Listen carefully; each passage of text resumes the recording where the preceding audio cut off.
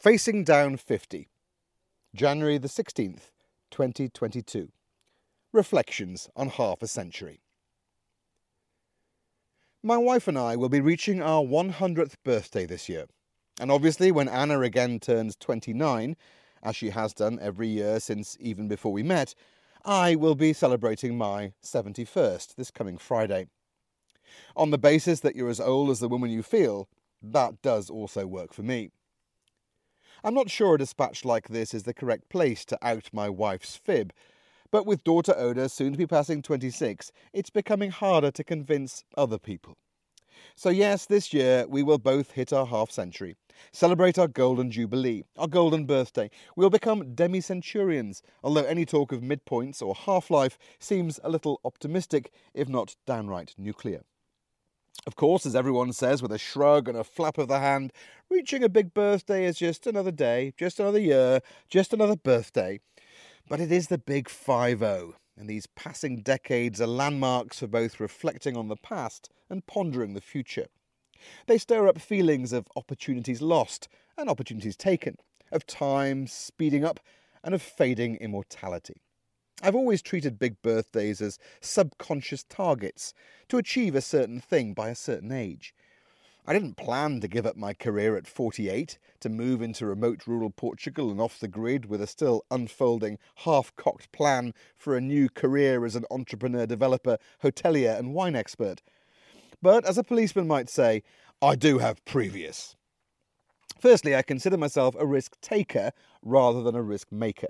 And secondly, while happy to regret doing anything, I've never wanted to be someone who regrets not doing something.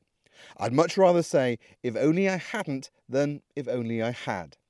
Active regret trumps passive regret every time. 30 came rushing towards me as I sat, frustrated by a desk-bound news processing job in London, and decided I needed to be somewhere fun for the first big landmark. Foreign correspondent jobs don't come to those without experience, and so I gave up my job at the BBC to move to South Africa and work freelance for the BBC. A big risk, people said. It was actually unpaid leave, so the worst thing that could happen was I'd be back at my desk in a year's time with a bit of debt and my tail between my legs. So I took out a loan and, helped by a crashing rand, moved to Cape Town to be paid by the story. I never looked or moved back. 40 wasn't looking like a realistic expectation, as my crazy decade of war and natural disasters started in Cape Town and ended in California. It included years living in South Africa, Afghanistan, Thailand and twice in the US of A, while travelling to countless countries in various states of collapse. My first war was Liberia, and it was a madness of heavily armed, drugged-up, cross-dressing teenagers. But soon I was crossing front lines in Iraq, riding out Hurricane Katrina in New Orleans, and then living in Kabul with regular frontline forays embedded with British troops. Having survived that, and with a 40th birthday back on the cards, I made the strange decision of heading somewhere new and becoming ignorant in Asia, but on the grid at least. I knew it was an odd choice, and I might have regretted moving there were it not for meeting and marrying the marvellous Anna and becoming stepdad to the wonderful Oda. Los Angeles was an even crazier decision. I'm far more comfortable in a flak jacket than on a red carpet, but I have my old boss John Williams to thank for coming up with that idea to ease me off the war drug. My 5th decade took us from LA to Nairobi for 4 professionally wonderful years. I discovered what it is to be a grown-up, by discovering there's no such thing as grown-ups. Having done more journalistic embeds than any previous Afghanistan correspondent, I set out to do more safaris than any former Africa correspondent, and I knocked that one out of the park.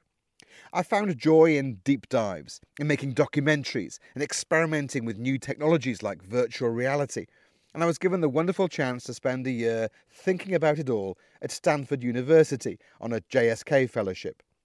Brimming over with ideas, I came back to a BBC that was sadly in a turmoil of job cuts and savings, and with little to offer me than a desk-bound news processing job.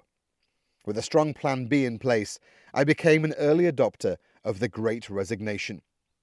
And so I'm facing down 50 with a more accidental change of scenery, but comfortable in the knowledge that the easy option was to not do something, to not leave my old job.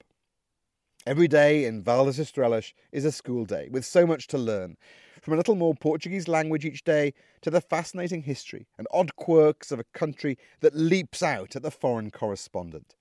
And there are still some strong echoes of the past. Visitors are still wowed by our virtual reality documentaries, which I strap onto their faces after a few drinks. I walk our hills and valleys, pondering the metaverse and how this growing tech will soon dominate our lives, and I wonder. I'll admit I've been pining a little for my old life at the BBC this week, as great change is happening and the opportunities for innovation and experimentation appear to be returning. But realistically, just how transferable are my new skills? I mean, when next-door neighbour Daniel's water was disappearing and his internet went down, I knew exactly how to dig up and repair his broken pipe, prime his filters and get the power back on. Not exactly key requirements for a desk job in London W1A. We sometimes question the risks we're making to take on a big loan, build a tourist lodge and a business based around Portuguese wine, storytelling and a great view. But hopefully the experience of living in weird and wonderful places will continue to help us cope with the delays and frustrations of bureaucracy, the challenges of a pioneer life of self-sustainability, and weathering a lengthening period where we're not making any money. And at least it gives me plenty to write about, to think about and to podcast about, although that's still a work in progress. And what better way to move into my 6th decade, with daily challenges way outside my comfort zone, with a madcap plan and with the woman I love as she turns 29 again.